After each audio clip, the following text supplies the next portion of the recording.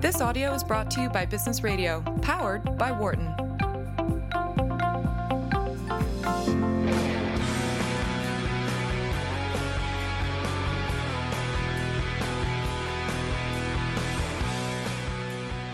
Welcome back to Launchpad on Business Radio, powered by the Wharton School, Sirius XM, Channel 111. I'm your host this week, Carl Ulrich. I'm Vice Dean of Entrepreneurship and Innovation at the Wharton School, where I teach entrepreneurship innovation as well as product design. I'm very lucky to be joined now by Scott Gustafson, who's president of Spoonful of Comfort. Scott, welcome to Launchpad. Hey, thanks, Carl. It's great to be with you. Thanks for the opportunity. Sure. So I'm going to point our listeners to your website. It's just Spoonful of Comfort. All three words just put together, spoonfulofcomfort.com.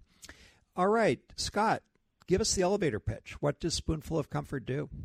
Okay, so Spoonful of Comfort is an online gifting platform that enables the sender to send a very personal message of comfort and care to a loved one living, anywhere in the continental United States, and allows them to be able to serve them up, a personal message of care through the time-tested product of chicken soup and other gourmet soups.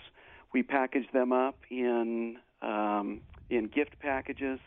We have gone to great lengths to create a real unique and personal out-of-box experience, so the recipients are getting more than just a thought when they are actually going through something. All right. Well, let's see. My son is away at college, and last semester he came down with mono. So walk me through how I would actually do it if I wanted to send him. Carl, that's a perfect customer demographic for us. We do a lot of college care packages.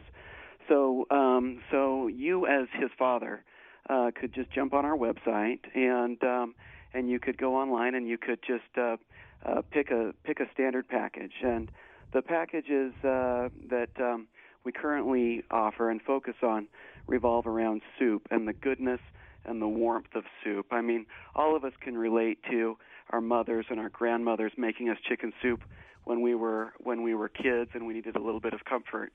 And what we're doing is we're just borrowing some of that equity that has been established in the chicken soup brand and other soups, and just making it so that you can send it to him by logging on to a simple website, putting in his address, his dorm room, and you can have it there as soon as the next day.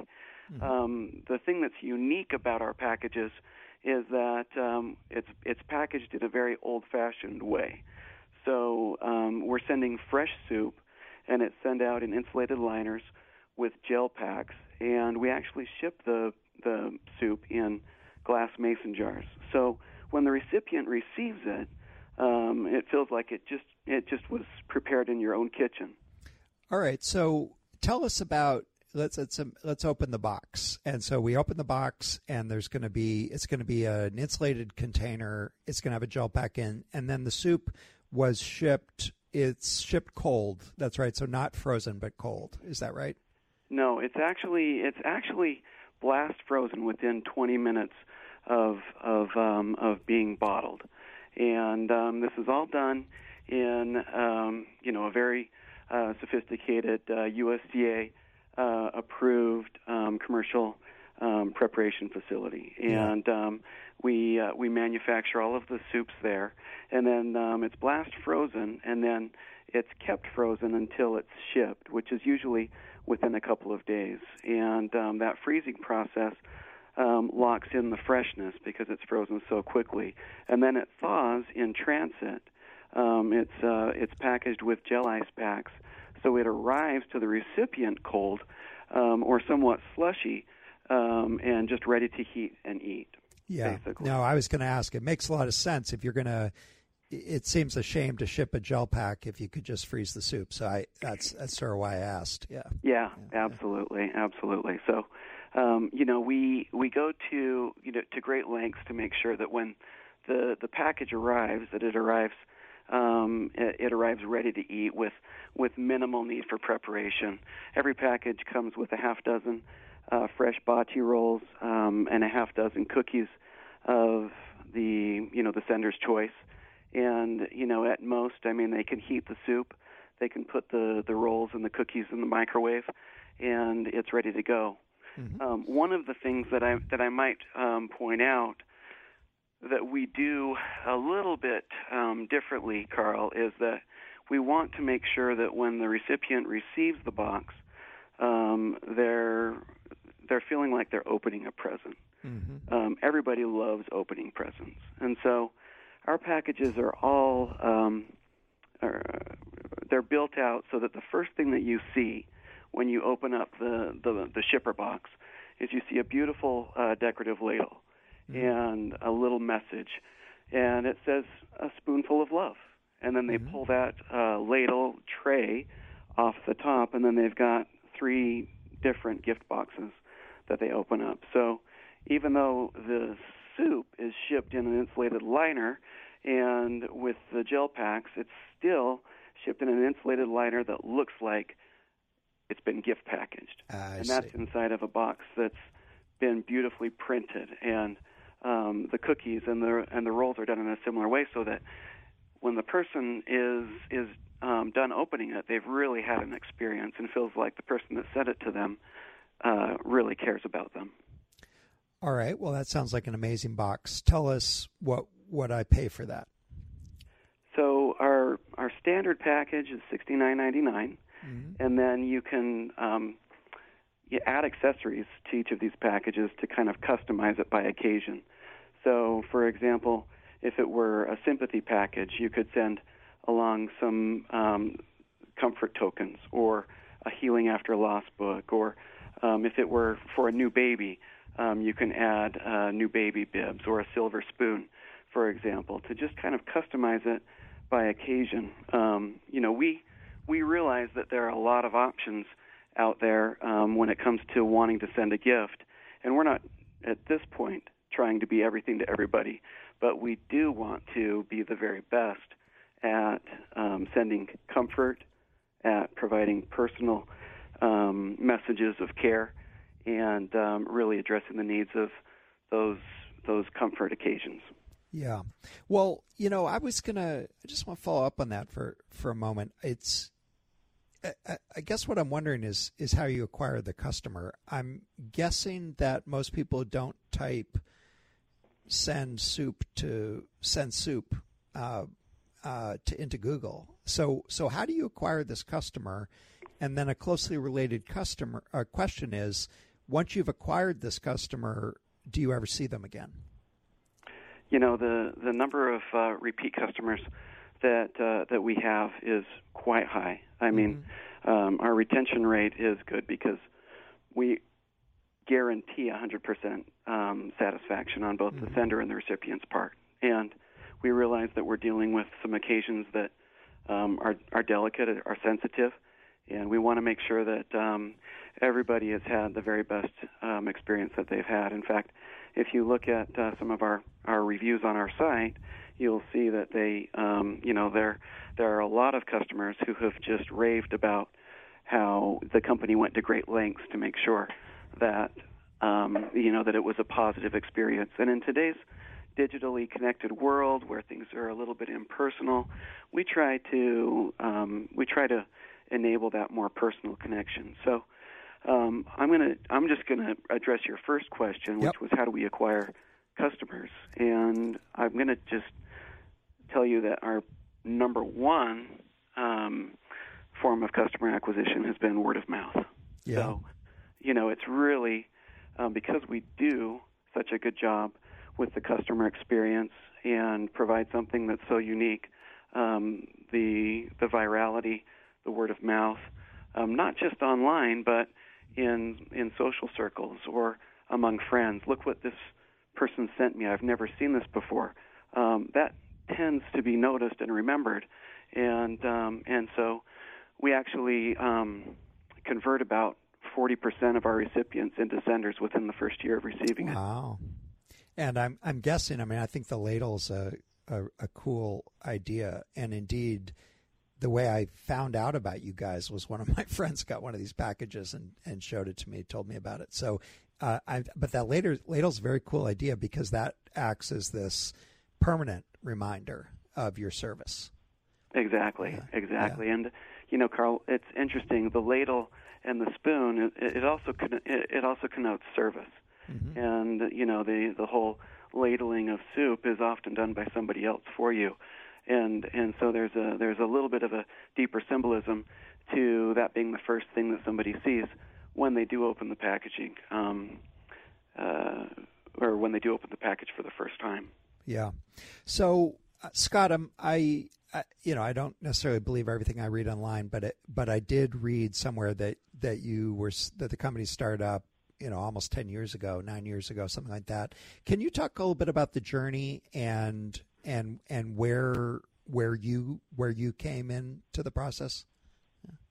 Absolutely, Carl. In fact, it's a great story, and it was 2008, 2009 when my partner Marty Weimer got the call that her mother, who was living 2,000 miles away, was diagnosed with lung cancer. And at the time, she thought to herself, I want to be with Mom, and I want to help her, and I want to be able to, serve her. But I've got kids in school. I'm living in Florida. She's in Canada. What can I do? And so the thought came to her, well, I'm going to send her chicken soup because that's what she always used to do to comfort me. And so she got online and she started to search for somebody that was out there that might be able to send chicken soup. And much to her dismay, there wasn't anybody doing it. And so what she did was she figured out a way to do it and to be able to send it to her mom by working with an Amish restaurant in Sarasota, Florida, and getting them to, bottle the soup for her. And then she was able to figure out how to send it up to her mom. And from that, sadly, her mom passed away just 6 weeks later. But from that, the idea was born. And I, at the time, was actually in another venture with her husband. Her husband was my VP of sales. And we were on the verge of exiting that company to a large venture capital private equity group. And Steve and I said we wanted to continue to work together, and I said, let's go out and explore. Let's look for some other opportunities. And while we were out exploring, he mentioned this idea to me and just said, my wife's doing this. There's not much to it, but it's kind of a fun little thing that she started, and I thought it was cute. And then one particular day when he was supposed to travel out to meet me, and we were going to have some meetings, he called and said, Scott, there's no way I can come. My wife's little company was just listed on Daily Candy, which was a USA Today daily blog featuring things. And we've got over 200 orders and no way to fulfill it. And I said, excuse me? I said, that cute little company that she started has 200 orders? I said, why are we not talking to your wife? And he just laughed at me and he said, because I don't ever want to work for my wife. And so I said, well, let's maybe look at this because there's something to this. And I had some background in healthcare and understood some of the dynamics in that market and the need for an alternative to flowers as an expression of comfort. And I said, this can be great. And so we sat down, we talked about it, and I found in Marty a really passionate founder, somebody who really had a drive to make this a real legacy to her mom and to provide a service that she knew other people would need at some point in their life. And so at the time, it was obvious that we needed to find some scalable distribution and some scalable manufacturing. And so I partnered with them, invested in the company, and brought it out to Utah. And we began manufacturing the soup here at scale, developed all of the processes. The USDA got involved and helped us develop all of those, and then we formed some initial partnerships for distribution and began the online marketing efforts of, making sure that we were in all of the relevant places when people were searching for flowers or other comfort gifts, and it's kind of taken on a life of its own ever since. If you're just joining us, you're listening to Launchpad on Business Radio, powered by the Wharton School, Sirius XM, Channel 111. I'm your host this week, Carl Ulrich, and I'm speaking with Scott Gustafson, who's the president of Spoonful of Comfort, and that's spoonfulofcomfort.com. Scott, that's a great story. Often companies, in the life cycle of a company, there are these pivotal moments where things really change. And one of them was the daily candy listing. I noticed you were also on Shark Tank. Can you tell us a little bit about that experience? That was a great experience, Carl. We were actually approached by a casting director, and they called us a couple of times, and they said, a producer read an article on you and would love to have you come on. And at the time, we said, I don't know if that's, necessarily something that we need. But then after talking to a couple of friends in some ad agencies, they convinced us that, we could either go on and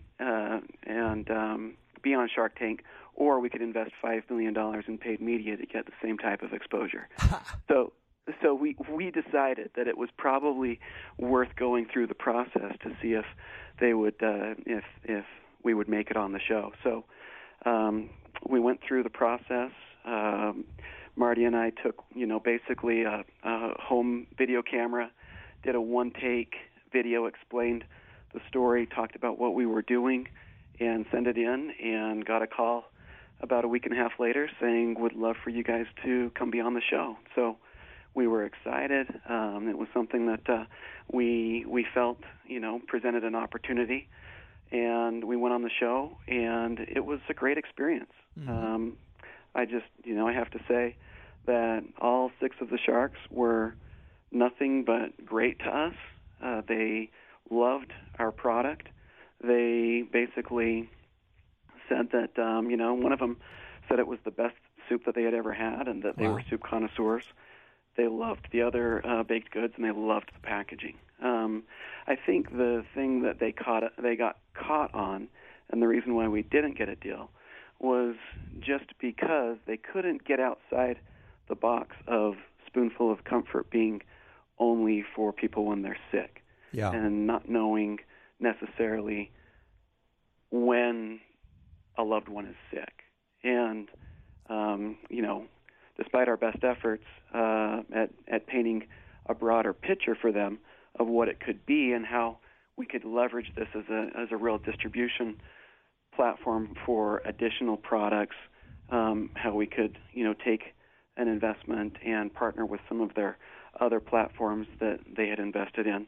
Ultimately, it just didn't work out. But, when we watched the show, they took 2 hours of meeting and cut it down into, I think, a 7 or 8 minute segment that, made it look like it was a pretty quick decision. But, between us, I can tell you that there were a couple of sharks that were actually really close to doing a deal or wanting to do a deal. I've had 2 of my own portfolio companies on Shark Tank, and neither one of them ended up, although actually they ended up doing the deal on the air. They never actually ended up consummating the deal, but they're both quite thankful for that. They actually say, wow, the huge benefit was the $5 million in media. And then the financing was sort of incidental to that. So it sounds like you actually you got the outcome you wanted, which is you got the media. We really did. I think that kind of accelerated our growth. We were, pre-Shark Tank, we were growing at about 50% a year, and then last year we grew at about 65% a year. Then now we're at 80%. So, it's had a positive effect. We were lucky in that we were cast on the premiere episode. So yeah. our episode aired three different times. Wow. So yeah, so it was a really positive experience, and we'll always speak highly of the experience, even though when you watch it, it's maybe a little bit cringeworthy. All right, I'm going to take a look. All right, so Scott, tell us a little bit about supply, about how you actually handle the logistics side of this and the production side of this. Are you working with partners, or or did you decide you needed to be doing this yourselves? We started out with partners, and the reason that we started out with partners was we knew what we did well, and we wanted to focus on the distribution and building up the customer base and making sure that the messaging was correct. But we were fortunate in that we were able to partner with one of the premier chefs in the nation, who's cooked for the likes of Julia Childs and has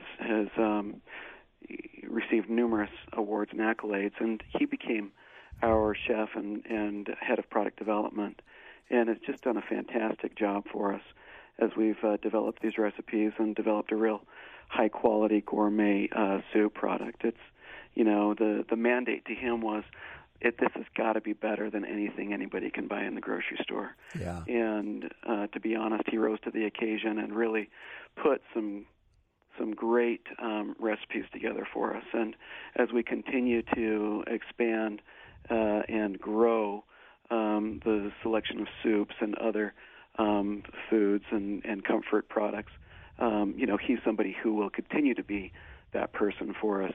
So, we've got a great relationship with him. He considers himself our chef, even though he does have a few other engagements. And, we're proud of that partnership and that relationship. So, we've offloaded a lot of that, procurement of the raw, the soup and, the development of the soup and the packaging of the soup on him and his team as an extension of us. And then we are also, as we grow, and it makes sense to shift those from, being more variable in nature to being more fixed in nature. We are looking to building out our own commercial facilities to be able to do all of that with our own staff, and perhaps bringing him in full time. So yeah, that's something that we're getting to that point where we've scaled that to that level. But it's always good initially to try and keep your cost variable when you're scaling something and bootstrapping to some extent. And with his help, we've been able to do that. We just have a couple minutes left, but I wonder if you can talk just a little bit about financing. Have you needed to raise some capital along the way, or have you been able to grow this organically or with the team's money? That's a really interesting question, and I'll just kind of give you the kind of the backstory or the insight. So okay, we got to do it in 1 minute. Do it really quick. So, yeah. So we have had offers for financing. In fact, we have gotten offers for financing from customers who have been so impressed with the experience that they have wanted to invest in the company.